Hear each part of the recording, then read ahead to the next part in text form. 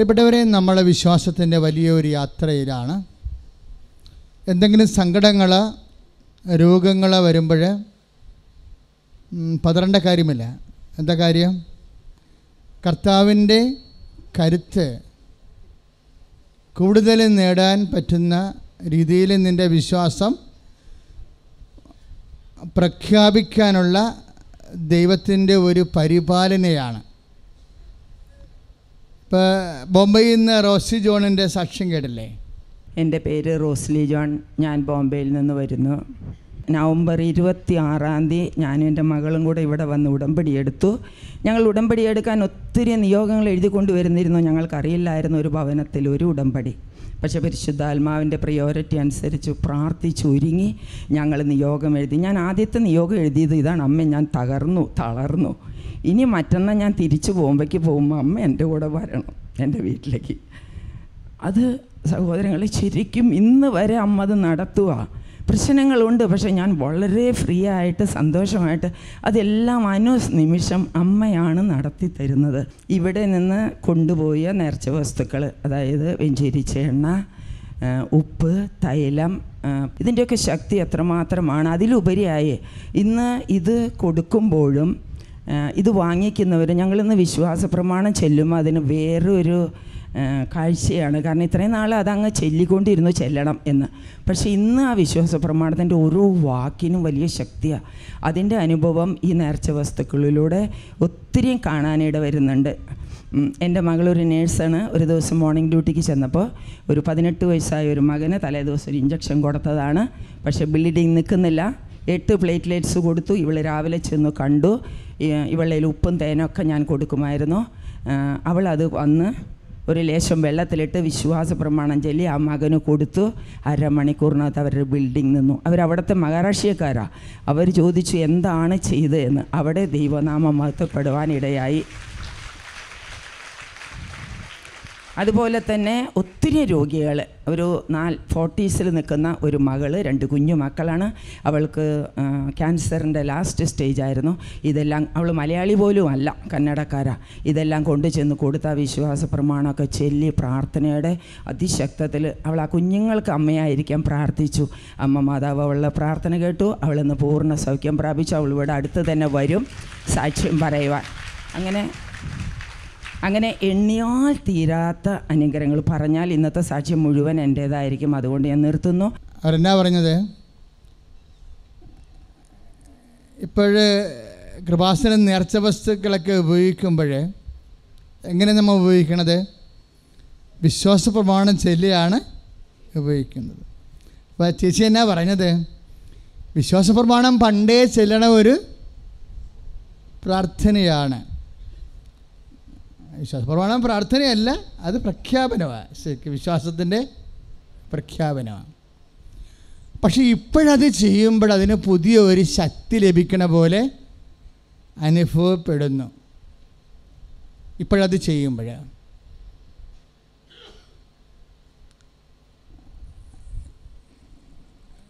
നമ്മൾക്ക് എല്ലാവർക്കും ഉള്ള ഒരു അനുഭവമാണ് റോസേച്ചി ഇപ്പോഴേ സാക്ഷ്യമായിട്ട് പറഞ്ഞത്. ഇപ്പോഴും വിശ്വാസ പ്രമാണം ചെല്ലുമ്പോൾ പുതിയ ഒരു ശക്തി. ഇപ്പം കഴിഞ്ഞ ദിവസങ്ങളിലെ ഇപ്പം നമ്മൾ നേർച്ച വസ്തുക്കളൊക്കെ ഇടത്തല്ലേ, ഇടുമ്പോൾ നമ്മൾ എന്താ ചെയ്യണത്? ശരിക്കും പറഞ്ഞാൽ വിശ്വാസ പ്രമാണത്തിൻ്റെ അടയാളങ്ങളാണ് നമ്മൾ അതിൽ എല്ലാം വെഞ്ചരിക്കണത്. എങ്ങനെയാണ് നമ്മൾ കൃപാസന നേർച്ച വസ്തുക്കൾ എങ്ങനെ വെഞ്ചരിക്കണത്?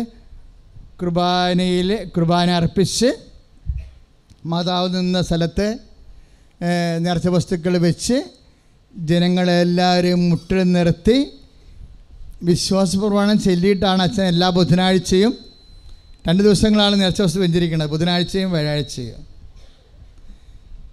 അപ്പോൾ വിശ്വാസ പ്രമാണം ജനങ്ങൾ ചെല്ലണമെന്ന് പറയുമ്പോൾ ആരാ ചെല്ലണത്? സഭയാണ് ചെല്ലണത്. സഭയുടെ വിശ്വാസം പ്രഖ്യാപിക്കുകയാണ്. Praise the Lord. സഭയുടെ വിശ്വാസം പ്രഖ്യാപിച്ചിട്ട് സഭയ്ക്ക് വേണ്ടി അഭിഷിക്തനായവൻ ദൈവനാമത്തിൽ സഭയുടെ സംരക്ഷണത്തിനായി നേർച്ച വസ്തുക്കളെ ആശീർവദിക്കുമ്പോൾ അമ്മയുടെ മധ്യസ്ഥത്തിൽ ദൈവത്തിൻ്റെ ശക്തി ഈശോയുടെ നാമത്തിൽ അതിലേക്ക് പ്രവേശിക്കുകയും വീണ്ടും നമ്മൾ വിശ്വാസ പ്രമാണം ചൊല്ലി അത് പ്രയോഗിക്കുമ്പോൾ ആ ദൈവശക്തി നമ്മൾക്ക് രോഗസൗഖ്യമായും മറ്റു തരത്തിലുള്ള തടസ്സങ്ങളുടെ നിവാരണമായും ദൈവത്തിൻ്റെ സാന്നിധ്യത്തിൻ്റെ അടയാളമായി മാറുന്നു. കൈ അടിച്ച് കർത്താവ് ഹല്ലേലൂയ. എനിക്ക് തോന്നുന്നു ആദ്യ കൃപാസനത്തിലുണ്ടായിരുന്ന പ്രാർത്ഥന ഈ വിശ്വാസ പ്രമാണമെന്ന് തോന്നണം. എന്താ കാര്യം എന്നറിയാമോ? ഞാനിവിടെ കാട്ടൂരെന്നും പറഞ്ഞൊരു സ്ഥലത്ത് ആണ് രണ്ടാമത് അസ്തേന്തിയായിട്ടിരുന്നത്. ആദ്യം മനക്കോടത്തിരുന്നത്, തുറവൂരടുത്ത്. പിന്നെ അവിടുന്ന് ട്രാൻസ്ഫർ കിട്ടിയപ്പോൾ ഇവിടെ വന്നിരുന്നു. ഈ 88, 89 കാലഘട്ടങ്ങളിൽ കാട്ടൂർ വെച്ച് എനിക്ക് കുറേ അനുഭവങ്ങളുണ്ടായിട്ടുണ്ട്. അതിലൊരു അനുഭവം ഒരു പിശാച് ബാധിതനെ പ്രാർത്ഥിക്കുന്നതാണ്. ഞാൻ ഇപ്പോൾ വിശ്വാസപ്രമാണം റോസി ചേച്ചി പറഞ്ഞുകൊണ്ട് പറയുകയാണ്, നിങ്ങൾക്കിത് പ്രയോജനം ചെയ്യും. നിങ്ങളുടെ കയ്യിലുണ്ട് വിശ്വാസപ്രമാണം അല്ലേ? അപ്പം ഞാനിവിടെ പൊള്ളത്തെ എന്ന് പറഞ്ഞ സ്ഥലം ഇവിടെ ഉണ്ട്. അവിടെ ഒരു ഭ്രാന്തിനെ പ്രാർത്ഥിക്കാൻ വേണ്ടി പോയിട്ട് രാത്രി തിരിച്ച് വരിക. അപ്പം അന്ന് കൃപാസനം ഇല്ല, പേരൊന്നുമില്ല, രജിസ്ട്രേഷനൊന്നും ഇല്ല, അച്ഛൻ്റെ പ്രാർത്ഥന മാത്രമേ ഉള്ളൂ. അതിനൊക്കെ ആൾക്കാർ വരികയും കുമ്പസാരിക്കുകയും വിശുദ്ധീകരിക്കുകയും പ്രാർത്ഥിക്കുകയൊക്കെ ചെയ്യും. കുറേ അധികം ആൾക്കാരൊക്കെ ദൈവത്തിൻ്റെ അടയാളങ്ങൾ ലഭിക്കുകയും ചെയ്യും. അപ്പം അങ്ങനെ ഒരു കാലമായിരുന്നത്. അപ്പം ഞാൻ ഈ ഭ്രാന്തിന് പ്രാർത്ഥിക്കാൻ പോയതിൻ്റെ കാരണം ഭ്രാന്തിനെ കൊണ്ടുവരാൻ പറ്റത്തില്ല. കാര്യം ആളെ പൂട്ടിയിട്ടിരിക്കുക. ഒരു വീട്ടിൽ പൂട്ടിയിട്ടിട്ട് തുടലെ പൂട്ടിയിട്ടിട്ട് വീട്ടുകാരവിടെ നിന്ന് മാറി സ്ഥലം മാറി പോയിരിക്കുക. എന്നിട്ട് അവർ കൊണ്ടുവന്ന സമയത്ത് ഭക്ഷണം ജനലൊക്കെ കൊടുക്കും. കാര്യം അദ്ദേഹം അടിക്കണ ആളാണ്. നമ്മൾ അടുത്ത് ചെന്ന് വേണേൽ തുടൽ പൊട്ടിച്ചടിക്കുക, അത്തരം ഇതാളാണ്. അപ്പം ഞാനും പുറത്ത് നിന്ന് പ്രാർത്ഥിച്ചിട്ട് പോന്നു. അങ്ങനെ സുഖപ്പെട്ടില്ലെന്ന് ഇന്നും എനിക്കറിയത്തില്ല, സത്യം പറയുക. പക്ഷെ ഞാൻ ഇടവക വന്നപ്പോൾ സന്ധ്യയായിപ്പോയി. സന്ധ്യയെന്ന് വെച്ചാൽ അന്ന് ഈ പവർ കട്ടുള്ള സമയമാണ്.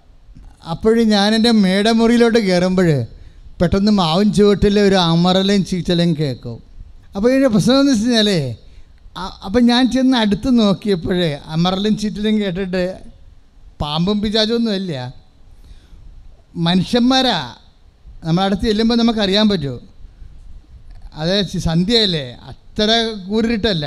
അപ്പം ഈ ഒരു മനുഷ്യൻ ഇങ്ങനെ കമന്ന് കിടക്കുകയാണ്, വലിയ മനുഷ്യൻ, ഒരു രാക്ഷസനെ പോലുള്ള ഒരു മനുഷ്യൻ. അയാളുടെ മുതുകത്ത്, കാലിൽ, നെഞ്ചത്ത്, തലയുടെ അടുത്ത്, കഴുത്തിനൊക്കെ ആൾക്കാർ കയറി ഇരിക്കുകയാണ്.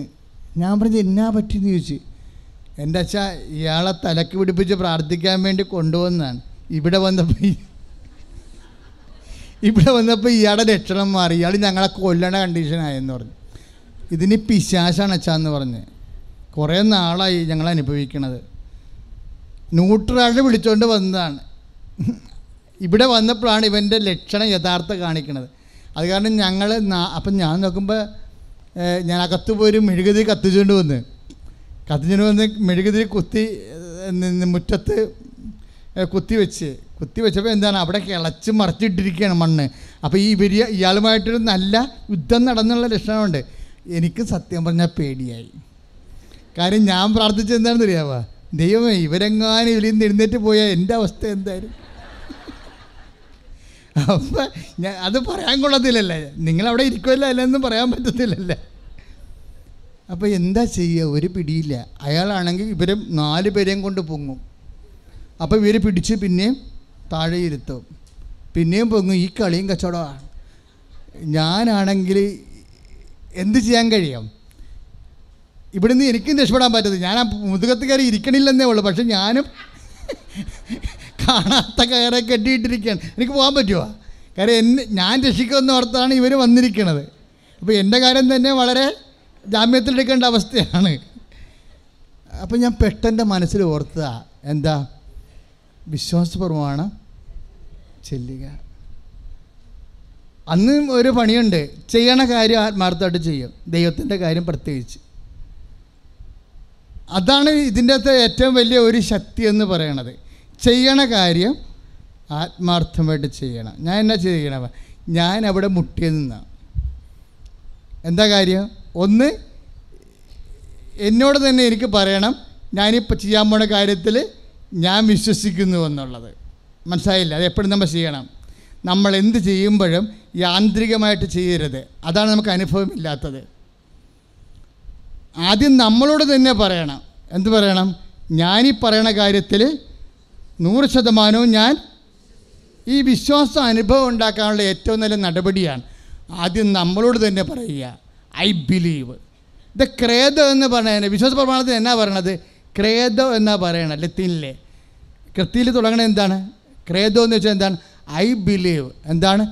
ഞാൻ വിശ്വസിക്കുന്നു. Praise the Lord. ഹല്ലേലൂയ. അതായത് ആദ്യം തന്നെ ഇത് ചെല്ലിവിടുമ്പോൾ തന്നെ പറയണ കാര്യം ഞാൻ വിശ്വസിക്കുന്നുവെന്ന് അധരം കൊണ്ട് പറഞ്ഞാൽ പോരാ, അത് ഹൃദയത്തിൽ വിശ്വസിക്കണമെന്നാണ് ബൈബിൾ പറയണത്. അധരം കൊണ്ട് ആർക്കും എന്തും പറയാം. ഹൃദയത്തിൽ വിശ്വസിക്കാതെ പറയണ അധരം കൊണ്ട് പറയുമ്പോൾ അനുഭവം ഉണ്ടാകത്തില്ല. അതുകൊണ്ടാണ് ബൈബിൾ പറയണത് യേശു കർത്താവാണെന്ന് അധരം കൊണ്ടേറ്റ് പറയണം. പിന്നെന്താണ് അങ്ങനെ അധരം കൊണ്ട്? റോമ 10:9 നമ്മൾ വായിക്കണത്. എപ്പോഴും പറയുന്നതാണ്. ഉടമ്പടിയുടെ അടിസ്ഥാന വചനങ്ങൾ ഒന്നാണത്. യേശു കർത്താവാണെന്ന് ഏറ്റു പറഞ്ഞേ, അധരം കൊണ്ട് ഏറ്റു പറയുകയോ. ഒന്നിൽ പറഞ്ഞേ, യേശു കർത്താവാണെന്ന് അധരം കൊണ്ട് ഏറ്റു പറയുകയോ. ദൈവം അവനെ മരിച്ചവരിൽ നിന്ന് ഉയർപ്പിച്ചെന്ന് ഹൃദയത്തിലെ വിശ്വസിക്കുകയും ചെയ്യുമ്പോൾ രക്ഷ പ്രാപിക്കും. അപ്പം രക്ഷ എന്താ സംഭവിക്കണത്? നമ്മൾ പ്രാപിക്കുകയാണ് ചെയ്യണത്. പ്രാർത്ഥനയായാലും പ്രഖ്യാപനമായാലും ലക്ഷ്യം എന്താണ്? രക്ഷ പ്രാപിക്കുകയാണ്. രക്ഷ എന്ന് പറയുന്നത് എന്താണ്? അച്ഛൻ എപ്പോഴും പറയുന്നതാണ് ലൂക്ക 2:30. എന്താണ് രക്ഷ? എല്ലാ മനുഷ്യർക്കും വേണ്ടി ഒരുക്കിയിരിക്കുന്ന രക്ഷ. ഒന്ന് പറഞ്ഞേ, ഞാൻ എൻ്റെ കണ്ണുകൊണ്ട് കണ്ടിരിക്കുന്നു. അപ്പോൾ രക്ഷയുടെ ഒരു സ്വഭാവം എന്താ? നമ്മുടെ കണ്ണുകൊണ്ട് കാണാൻ പറ്റും. ആർക്ക് കാണാൻ പറ്റും? യേശു കർത്താവാണെന്ന് അധരം കൊണ്ട് ഏറ്റു പറയുന്നവർക്ക് കർത്താവിനെ കാണാൻ പറ്റും. കൈയിടിച്ച് കർത്താവിന്റെ അവിടെ ഇപ്പോൾ ഞാൻ എന്നാ ചെയ്തിരിക്കണത്? യേശു കർത്താവാണെന്ന് അധരം കൊണ്ട് ഏറ്റു പറയാൻ പോവുകയാണ്. അതുകൊണ്ട് ഞാൻ എന്ത് ചെയ്ത്? ദൈവം അവനും മരിച്ചോന്ന് ഉയർപ്പിച്ചെന്ന് ഞാൻ എന്ത് ചെയ്ത്? ഞാൻ ഹൃദയത്തിൽ വിശ്വസിക്കുന്നത് കൊണ്ടാണ് മുട്ടേ നിൽക്കുന്നത്. കർത്താവിൻ്റെ മുമ്പിലാണ് നമ്മൾ മുട്ടേ നിൽക്കേണ്ടത്. ഞാൻ മുട്ടേ നിൽക്കുകയാണ്. നിങ്ങളെ വിശ്വാസപ്രമാണം ചെല്ലുമ്പോൾ എന്താ ചെയ്യേണ്ടത്? മുട്ടേ നിൽക്കണം. ആ ശരീരഭാഷയുടെ പ്രഖ്യാപനം എന്താ? യേശു കർത്താവാണെന്ന് അധരം കൊണ്ടേറ്റ് പറയുന്നവൻ ദൈവം അവനെ മരിച്ചവിടുന്ന് ഉയർപ്പിച്ചെന്ന് പറഞ്ഞേ. ദൈവം അവനെ മരിച്ചവരിൽ ഉയർപ്പിച്ചെന്ന്. ആ വാക്കറിഞ്ഞ് പ്രാർത്ഥിക്ക്. ദൈവം അവനെ മരിച്ചവരിൽ ഉയർപ്പിച്ചെന്ന് ഞാൻ ഹൃദയത്തിൽ വിശ്വസിക്കുന്നു. ഞാൻ ഹൃദയത്തിൽ വിശ്വസിക്കുന്നു. ആരാണ് മുട്ട നിരത്തിലാണ് ഉണ്ടാക്കിയത്? സെൻബോള മുട്ടേനിപ്പിൻ്റെ പ്രധാനപ്പെട്ട അപ്പോസ്തലൻ.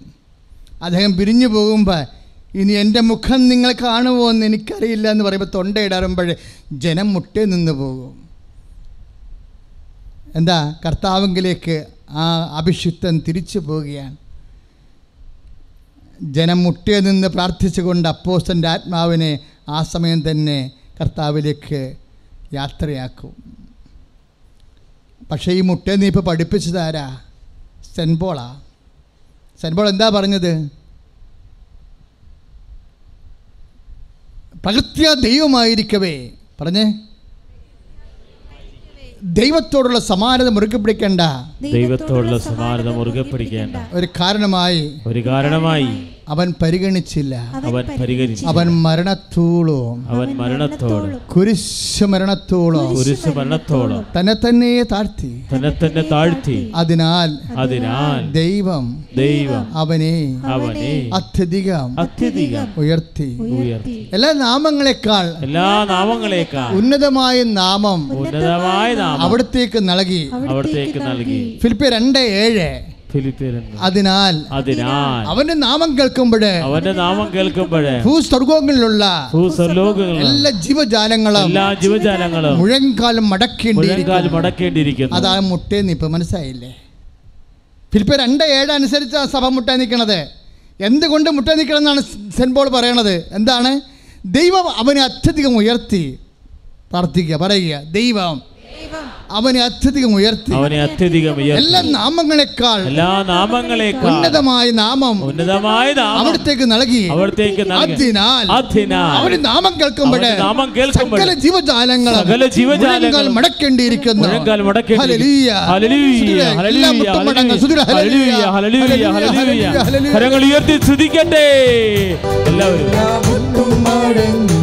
എല്ലാ നാമം പാടിടും യേശു മാത്രം കർത്താവെന്ന്.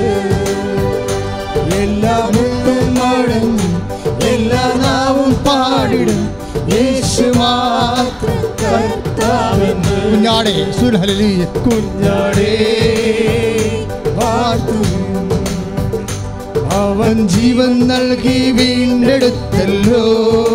ഇത് പാടുക. കുഞ്ഞാടേ വാഴ്ത്തുവിൻ. അപ്പം ഈ പിശാച് ബാധിതൻ്റെ മുമ്പിൽ ഞാൻ എന്നാ ചെയ്യണത്? മുട്ടേ നിന്ന് എന്നാ ചെയ്ത്? വിശ്വാസ പ്രമാണം ചെല്ലാൻ തുടങ്ങി. മുട്ടേ നിന്നിട്ട് വിശ്വാസ പ്രമാണം ചെല്ലാൻ തുടങ്ങി. ഈ വിശ്വാസ പ്രമാണം ചൊല്ലി ഏതാണ്ട് അവസാനിക്കുമ്പോൾ എൻ്റെ മനസ്സിൽ എനിക്കൊരു ബോധ്യം കിട്ടി. എന്താ ബോധ്യം കിട്ടിയത്? ഈ രാക്ഷസനെ അല്ലെങ്കിൽ സോക്കോൾഡ് ഡയബോളിക് പൊസഷൻ, പിശാച് ആവശ്യിച്ചിരിക്കുന്ന ഈ വ്യക്തിയെ നിനക്ക് കീഴ്പ്പെടുത്താൻ ഈശോയുടെ നാമത്തിൽ കഴിയും. അതാണ് വിശ്വാസ പ്രമാണം ചൊല്ലിയപ്പോഴേ എനിക്ക് കിട്ടിയ ഒരു ആന്തരികമായ ബോധ്യം. ഞാൻ പിന്നെ എന്നാ ചെയ്തെന്നറിയാവോ? ഞാൻ ഇയാളുടെ അടുത്ത് ചെന്ന് നിന്ന് അരികിൽ നേരത്തെ ഒരു 3 അടി അകലെ നിന്നാണ് വിശ്വാസപ്രമാണം ചൊല്ലിയത്. വിശ്വാസപ്രമാണം ചൊല്ലിയപ്പോൾ എനിക്കൊണ്ട് എന്ത് കിട്ടി? എന്ത് അനുഗ്രഹം കിട്ടി? ഇപ്പം എൻ്റെ അടുത്തേക്ക് അപ്പോഴും ഈ സാധനം അമറുകയും ചിന്തിക്കുകയും ചെയ്യുന്നുണ്ടേ. പക്ഷേ വിശ്വാസപ്രമാണം ചൊല്ലിയപ്പോൾ അമർച്ച ഒന്ന് ഒതുങ്ങി. പിന്നെ എന്നാ ചെയ്യുന്നറിയാവോ? ഈ മനുഷ്യൻ്റെ തലയെ കൈവച്ചു. തല കൈവയ്ക്കുമ്പോൾ ഇരുമ്പ് പോലെ ഇരിക്കുക. എന്നിട്ട് അവിടെ കിടന്ന് പിടക്കുകയാണ്. നമ്മളിത്തിരി മുറുക്കി പിടിക്കണമെങ്കിൽ നമ്മുടെ കൈ ഒടിഞ്ഞിങ്ങനെ പോണ വിധത്തിലുള്ള ബലമുണ്ട് ഇയാളിനെ. അപ്പം നമുക്കറിയാം ഈ മനുഷ്യന്മാർ എഴുന്നേറ്റ് വരികയാണെങ്കിൽ പണിയായിരിക്കുമെന്ന്. പക്ഷെ പിന്നെ ചെല്ലണത് എന്താണ്? യേശുനാമത്തിലെ ബന്ധന പ്രാർത്ഥനയാണ് ചെല്ലണത്. എന്ത് പ്രാർത്ഥനയുടെ അടിസ്ഥാനം എന്താണ്? ആദ്യം അടിത്തറ വിശ്വാസ പ്രമാണമാണ്. അതാണ് റോസി ജോൺ പറഞ്ഞത്, വിശ്വാസ പ്രമാണം. അതിനുശേഷം ഞാൻ ഈ മനുഷ്യൻ്റെ തലക്കെ വെച്ചിട്ട് ബന്ധന പ്രാർത്ഥന ചെല്ലേ. നമ്മളിടയ്ക്ക് ചെല്ലാറുണ്ട്. നേരത്തെ വസ്തു വെഞ്ചരിക്കുമ്പോൾ ചെല്ലേണ്ട പ്രാർത്ഥനയില്ലേ? അതാണ് അത്. എത്രയോ 86 ഞാൻ എവിടെയോ മാഗ്നറ്റിൻ്റെ പുസ്തകത്തിൽ നിന്നാണ് 4 വരി പഠിച്ചത്. മാഗ്നറ്റ് ലോകത്തിലെ അന്നറിയപ്പെടുന്ന പിശാച് ബാധ ഒഴിപ്പിക്കുന്ന ആളായിരുന്നു. അതിനുശേഷം എൻ്റെ കുറേ ദൈവാനുഭവങ്ങളിൽ നിന്നാണ് ഞാൻ ബാക്കിയുള്ള വാക്കുകളെല്ലാം ഉണ്ടാക്കിയത്. അല്ലാതെ ഇവിടുന്ന് എടുത്തതല്ല. മാഗ്നറ്റിൻ്റെ 3 വരിയേ ഉള്ളൂ. Lord Jesus Christ, pour out His Spirit. Touch with your fire finger, soak with the precious blood. That the devil's power, devil's legions, Satan's attacks and machinations be dispelled in the name of Jesus Christ. എൻ്റെ മക്കളെ, ഞാനിത് പ്രാർത്ഥിക്കുമ്പോൾ let the adversary's power, devil's legions, Satan's attacks and machinations be dispelled in the name of Jesus. In the name of Jesus. അതായത് യേശുക്രിസ്തു നാമത്തിൽ ഈ പൈശാചിക ശക്തി ഒഴിഞ്ഞു പോകട്ടെ എന്നാണ് കൽപ്പിക്കുന്നത്. ആരുടെ നാമത്തിൽ? യേശുവിൻ്റെ നാമത്തിൽ. ഞാൻ ആ പ്രാർത്ഥന ചെല്ലുമ്പോഴേ ഇന്നും ഓർക്കുന്നുണ്ട്. എൻ്റെ കൈയുടെ താഴെയാണ് ഈ മനുഷ്യൻ്റെ ഇരുമ്പ് തല ഇരിക്കണത്. ഇരുമ്പ് തല. In the name of Jesus എന്ന് പറയുമ്പോഴേ, കർത്താവിൻ്റെ നാമത്തിൽ ഒഴിഞ്ഞു മാറട്ടെ എന്ന് പ്രാർത്ഥിക്കുമ്പോഴേ ഇതിങ്ങനെ ഈ സൂചിക്കുത്ത് കൊണ്ട് ബലൂൺ ചൊട്ടണ പോലെ ശിശു എന്ന് പറഞ്ഞാൽ ചൊട്ടിപ്പോവും. ഇപ്പം ഡെഡ് ബോഡി പോലെ തളർന്നു പോകും. ഞാൻ പേടിച്ചു പോകും. എന്നാ കാര്യം? എനിക്ക് ഇത്രയും അറിയത്തില്ല ഈശോൻ്റെ നാമം ഇത്രയും പവർഫുള്ളാണെന്ന്. And Jesus is powerful. കർത്താവിന് അന്ന് മുതൽ എനിക്ക് പേടിയുടെ ഒരു ജീവിതമാണ്. എന്താണ്? ദൈവപേടി, ദൈവത്തെ റെഫറൻഷ്യൽ ഫിയർ, ഒരു ബഹുമാനാദരത്തോടു കൂടിയ പേടി. അതാണ്, ആ പേടിയാണ് ആത്മീയ പേടി. അതിലാണ് നമ്മൾ മുട്ടി നിൽക്കുന്നത്. കർത്താവിൻ്റെ നാമത്തിൻ്റെ എന്നോട് എൻ്റെ ബിഷപ്പ് പറഞ്ഞേ, അധികം കയ്യാങ്കളിയൊന്നും ദിവ്യകുർബാന എടുത്ത് വെക്കുമ്പോൾ കൈയൊന്നും എടുക്കരുത്. ഞാനത് അനുസരിക്കും, പക്ഷെ അറിയാണ്ട് ചിലത് കൈ വന്നു പോകും. കാര്യം നമ്മളിവിടെ ഇരിക്കുമ്പോൾ വളരെയേറെ ബഹുമാനത്തോടും ആദരവോടും കൂടിയാണ് ഇരിക്കുന്നത്. അവൻ സ്നേഹത്തിൻ്റെ പേരിൽ എന്തും ചെയ്തു പോയി. അവൻ സ്വയം മറന്ന് ചെയ്തതാണ് എല്ലാം. ബൈബിൾ പറയുന്നുണ്ട്, അവൻ എല്ലാം ചെയ്തത് നമ്മളെ ഓർത്തപ്പോൾ അവൻ സ്വയം മറന്നു പോയ ഒരാളാണ്. നമ്മളെക്കുറിച്ച് ഓർത്തപ്പോൾ അവൻ സ്വയം മറന്നു പോയിട്ട് ദാസനായി കുരിശുമരണത്തോളം തന്നെ താഴ്ത്തി. നമ്മളെ ഓർത്തപ്പോൾ അവൻ സ്വയം മറന്നത് കൊണ്ട് അവൻ ഓർത്തത് അപ്പനായിപ്പോയി. അതുകൊണ്ട് അപ്പൻ അവനെ മറന്നില്ല, അപ്പൻ അവനെ ഉയർത്തി. എല്ലാ നാമങ്ങളെക്കാൾ ഉന്നതമായ നാമം അവന് നൽകപ്പെട്ടിട്ടുണ്ട്. സ്തുതിക്കട്ടെ, ഹല്ലേലൂയ. അപ്പോൾ എപ്പോഴായാലും നമ്മളെ സംബന്ധിച്ചിടത്തോളം വിശ്വാസം പ്രഖ്യാപിക്കുക, പ്രാർത്ഥന എന്നൊക്കെ പറയുമ്പോൾ നമ്മളതൊരു ആത്മാർത്ഥതയോടെ നമ്മളെ തന്നെ ആദ്യം വിശ്വസിപ്പിക്കണം. നീ അത് വിശ്വസിക്കുന്നുവെന്ന് ദൈവത്തിന് മനസ്സിലാകണം. നീ അത് വിശ്വസിക്കുന്നുവെന്ന്, അല്ലെങ്കിൽ ആക്കാനും വേണ്ടി ആക്കാരിക്കണ പോലെയാവും, ആചാരാനുഷ്ഠാനം പോലെയാവും. അർത്ഥമറിയാത്ത ആചാരങ്ങൾക്ക് എന്നാ സംഭവിക്കണത്? അനാചാരങ്ങളാവും. ദൈവത്തിരുസന്നിധിയിൽ നമ്മുടെ പല പ്രാർത്ഥനകൾ അനാചാരങ്ങളായ കാരണം അർത്ഥമറിയാതെ നമ്മൾ യാന്ത്രികമായി അനുഷ്ഠിക്കുന്നത് കൊണ്ടാണ്. Praise the Lord, hallelujah. എപ്പോഴും ക്രിസ്തീയ ആധ്യാത്മിക അന്തസ്സത്ത് എന്ന് പറഞ്ഞാൽ എന്താ? നമ്മുടെ വാക്കിൻ്റെയും പ്രവൃത്തികളുടെയും എല്ലാം അടിസ്ഥാനം എന്താ? ഈ വിശ്വാസ പ്രഖ്യാപനമാണ്. എന്താ വിശ്വാസ പ്രഖ്യാപനം? യേശു കർത്താവാണ്. യേശുവാണ് കർത്താവ്. പറഞ്ഞേ. ആ വിധവയുടെ ചെല്ലിക്കാശല്ലേ, വിധവ ശ്രീഭണ്ഡാരത്തിൽ 2 ചെമ്പ് ഇട്ടില്ലേ? അപ്പോൾ ഈശോ അതിനെക്കുറിച്ച് കമൻ്റ് ചെയ്തു. ഈശോ എഴുന്നേറ്റു അത് കണ്ടപ്പോഴേ. ഒത്തിരി പേരെ മനുഷ്യർ കൊണ്ടുവന്ന് കൈ നിറയെ കാശിട്ടപ്പോഴും കർത്താവ് കമൻ്റ് ചെയ്തില്ല, അതിനെക്കുറിച്ച് പറഞ്ഞില്ല, അല്ലേ? പക്ഷെ വിധവ ഇട്ടപ്പോഴേ പറഞ്ഞു. എന്താ പറഞ്ഞത്?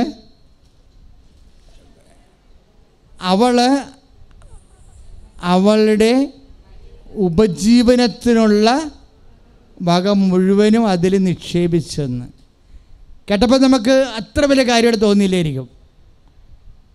ലുക്കായുടെ സുവിശേഷം 21:4 അവളുടെ ഉപജീവനത്തിനുള്ള വക മുഴുവനും അത് നിക്ഷേപിച്ചു എന്ന് പറഞ്ഞാൽ അതിൻ്റെ ഉള്ളിലുള്ള അന്തസ്സത്തെ എന്താ? അവളുടെ അത്താഴത്തിനുള്ള വകയാണ് അവൾ ദൈവതിരുസന്നിധിയിൽ നിക്ഷേപിച്ചിരിക്കുന്നത്. അതിൻ്റെ അർത്ഥം എന്താണ്? കർത്താവേ, നീ എൻ്റെ അത്താഴത്തേക്കാൾ വലിയവനാണ്. Praise the Lord. അതാണ് സംഭവം. നമ്മളെന്ത് ചെയ്താലും അതിനൊരു ഭാഷയുണ്ട്. ദൈവം ആ കാഴ്ചയല്ല കാണുന്നത്, കാഴ്ചക്കുള്ളിലെ കാഴ്ചയുണ്ട്. കാഴ്ചയുടെ കാമ്പെന്ന് പറയും. നീ എന്ത് കാഴ്ച കാണിച്ചാലും കാഴ്ചക്കുള്ളിലെ കാഴ്ചയുടെ കാമ്പാണ് കർത്താവ് നോക്കണതെന്ന് മനസ്സിലാവും. യേശു കർത്താവാണെന്ന് പറയുന്നതിന് പകരം അവളത് ചെയ്യുകയാണ്. എന്താണ്? എൻ്റെ കർത്താവിൻ്റെ മുമ്പിലാവുമ്പോൾ അവൾ എന്താ പറയണത്? കർത്താവേ, ഇതെൻ്റെ ഉപജീവനത്തിനുള്ള വകയാണ്. ഇത് കേട്ടിട്ട് നീ പണക്കാരനാകത്തില്ല, നിനക്ക് കണക്കിന് പൈസക്ക് ആവശ്യമില്ലെന്ന് എനിക്കറിയാം. എങ്കിലും നിൻ്റെ സഭയ്ക്കും സംവിധാനത്തിനും ഇതുകൊണ്ട് ഉതകുമെങ്കിൽ ഞാൻ കൃതാർത്ഥയായി. പക്ഷേ ഞാനും അപ്പോഴും പറയാതെ പറയുന്ന ഒരു പ്രഖ്യാപനമുണ്ട്. എൻ്റെ ഉപജീവനത്തെക്കാളും എൻ്റെ ആയുസ്സിൻ്റെ നിലനിൽപ്പിനേക്കാളും you are the Lord, you are Lord of my life. എൻ്റെ ലൈഫിൻ്റെ അതിനാഥൻ നീയാണ് എൻ്റെ കർത്താവ്, നീയാണ് ദൈവം. നീ എൻ്റെ അത്താഴത്തേക്കാൾ വലിയവനാണ്, എൻ്റെ ഉപജീവനത്തിനേക്കാൾ വലിയവനാണ്, നീയാണ് കർത്താവ്. കൈയടിച്ച് കർത്താവ് ഹല്ലേലൂയ. വിശ്വാസത്തിന് 2 എക്സ്പ്രഷൻസാണ് ഉള്ളത്. അതിൻ്റെ ടെക്നിക്ക് അറിയാമെങ്കിൽ നിനക്ക് അത് ആത്മാർത്ഥതയോടെയാണ് നീ അനുവർത്തിക്കണമെന്നുണ്ടെങ്കിൽ നിൻ്റെ സമയം, നിൻ്റെ ദൈവ ഇടപെടലിൻ്റെ സമയം ചുരുങ്ങി വരും. ഉടമ്പടിയുടെ ഏറ്റവും വലിയ ഗുണം അതാണ്. എന്താ കാര്യം? ഉടമ്പടിയിൽ 2 കാര്യങ്ങളുണ്ട്. പ്രാർത്ഥനയുമുണ്ട്, പ്രഖ്യാപനവുമുണ്ട്. ഉടമ്പടി ഒരു സമ്പൂർണ്ണ ദൈവപദ്ധതിയാകാൻ കാരണം എന്താ? ഉടമ്പടിക്ക് 2 കാര്യങ്ങളുണ്ട്. എന്താണ്? പ്രാർത്ഥനയുണ്ട്. നമ്മൾ ഉടമ്പടി പ്രാർത്ഥന രാവിലെ എഴുന്നേറ്റ് ചെല്ലും, അല്ലേ? വെളുപ്പിന് 5 വരെയൊക്കെ എഴുന്നേറ്റ് ചെല്ലും. രാത്രിയും നമ്മൾ ഉടമ്പടി പ്രാർത്ഥന ചെല്ലും. രാവിലെ പ്രത്യക്ഷീകരണ പ്രാർത്ഥന ചെല്ലണത്, രാത്രി ഉടമ്പടി പ്രാർത്ഥന ചെല്ലും. പക്ഷെ പകരം നമ്മളുള്ള ഈ 2 പ്രാർത്ഥനയ്ക്കിടയ്ക്ക് നമ്മൾ എന്നാ ചെയ്യണത്? പത്രം വാങ്ങി പ്രേക്ഷിത പ്രവർത്തനം ചെയ്യും. അതിൻ്റെ അർത്ഥം എന്താണ്? നമ്മളത് പ്രഖ്യാപിക്കുകയാണ്. നിൻ്റെ എല്ലാ പ്രേക്ഷിത പ്രവർത്തനങ്ങളും രോഗികളെ കുളിപ്പിക്കുക, വസ്ത്രമില്ലാത്തവർക്ക് വസ്ത്രം നൽകുക, നിൻ്റെ കാരുണ്യ പ്രവൃത്തിയെല്ലാം എന്താണ്? പ്രഖ്യാപനങ്ങളാണ്. എന്തിൻ്റെ പ്രഖ്യാപനങ്ങളാണ്? യേശു കർത്താവാണെന്ന് നീ പ്രഖ്യാപിക്കുക. പ്രാർത്ഥനയും പ്രഖ്യാപനവുമാണ്. 2 പ്രാർത്ഥനയ്ക്കിടയ്ക്കാണ് പ്രഖ്യാപനം നടക്കുന്നത്. ഉടമ്പടിയുടെ മാക്സ് അതാണ്. എന്താണ്? 2 പ്രാർത്ഥന, പ്രത്യക്ഷീകരണ പ്രാർത്ഥന, ഉടമ്പടി പ്രാർത്ഥന. വെളുപ്പിനെ എഴുന്നേറ്റിട്ട് പ്രഭാതത്തിൽ പ്രത്യക്ഷീകരണ പ്രാർത്ഥന, സന്ധ്യയ്ക്ക് ഉറങ്ങാൻ, രാത്രി ഉറങ്ങാൻ നേരത്ത്, അല്ലെങ്കിൽ കുടുംബ പ്രാർത്ഥന കഴിയുമ്പോൾ ഉടമ്പടി പ്രാർത്ഥന. ഈ 2 പ്രാർത്ഥനയിടയ്ക്ക് നമ്മൾ ചെയ്യുന്നത് എന്താണ്? പ്രഖ്യാപനങ്ങളാണ്. ഇതിന് 2ൻ്റെയും ലക്ഷ്യം എന്താണ്? യേശു കർത്താവാണെന്ന് അക്ഷരം കൊണ്ട് ഏറ്റുപറയുന്നു. നീ കാരുണ്യ പ്രവൃത്തി ചെയ്യുമ്പോഴും നീ പറയാതെ പറയുന്നു യേശു കർത്താവാണ്. എന്താ കാര്യം? കർത്താവിനെ എല്ലാവരും അറിയണം. ഞാൻ അറിഞ്ഞതുപോലെ യേശു കർത്താവാണെന്ന് അക്ഷരം കൊണ്ട് ഏറ്റുപറയുകയും ദൈവം അവന് മരിച്ചെന്ന് ഉയർപ്പിച്ചെന്ന് ഹൃദയത്തിൽ വിശ്വസിക്കുകയും ചെയ്യുമ്പോൾ ആ യേശുവിനെയാണ് നമ്മൾ കൈമാറ്റം ചെയ്യേണ്ടത്. നമ്മൾ യേശുവിനെ കൈമാറണത് എങ്ങനെയാണ്? യേശുവിനെ ആശയപരമായിട്ട് കൈമാറ്റം ചെയ്യും, അതുപോലെ തന്നെ യേശുവിനെ ആവിഷ്കാരത്തിൽ കൈമാറ്റം ചെയ്യും. 2 തരത്തിൽ നമുക്ക് യേശുവിനെ കൈമാറ്റം ചെയ്യാം. ഒന്ന്, ആശയപരമായിട്ട് യേശുവിനെ കൈമാറ്റം ചെയ്യാം, അതിനാണ് അനുഭവ സാക്ഷ്യം കൊടുക്കുന്നത്. രണ്ടാമത്തത് യേശുവിനെ ആവിഷ്കാരത്തിൽ കൈമാറ്റം ചെയ്യാം, അതിനാണ് നമ്മൾ രോഗികളെ കുളിപ്പിക്കണത്, രോഗികളെ പരിചരിക്കണത്, ആഹാരമില്ലാത്ത ആഹാരം കൊടുക്കണത്, വസ്ത്രമില്ലാത്തവർക്ക് വസ്ത്രം കൊടുക്കണത്, പിന്നെ ഓരോരോ കാര്യം കർത്താവിൻ്റെ വാക്കനുസരിച്ച് കൊണ്ട് സെറ്റ് ചെയ്യണത്.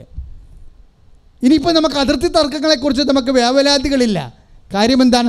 അതിർത്തികളില്ലാത്ത ഭൂമിയുടെയും ആകാശത്തിൻ്റെയും പുതിയ ഭൂമിയുടെയും പുതിയ ആകാശത്തിൻ്റെയും അവകാശിയാണ് വിശ്വാസി. ആ ആകാശത്തിനും പുതിയ ഭൂമിക്കും പുതിയ ആകാശത്തിനും അതിർത്തികളില്ല.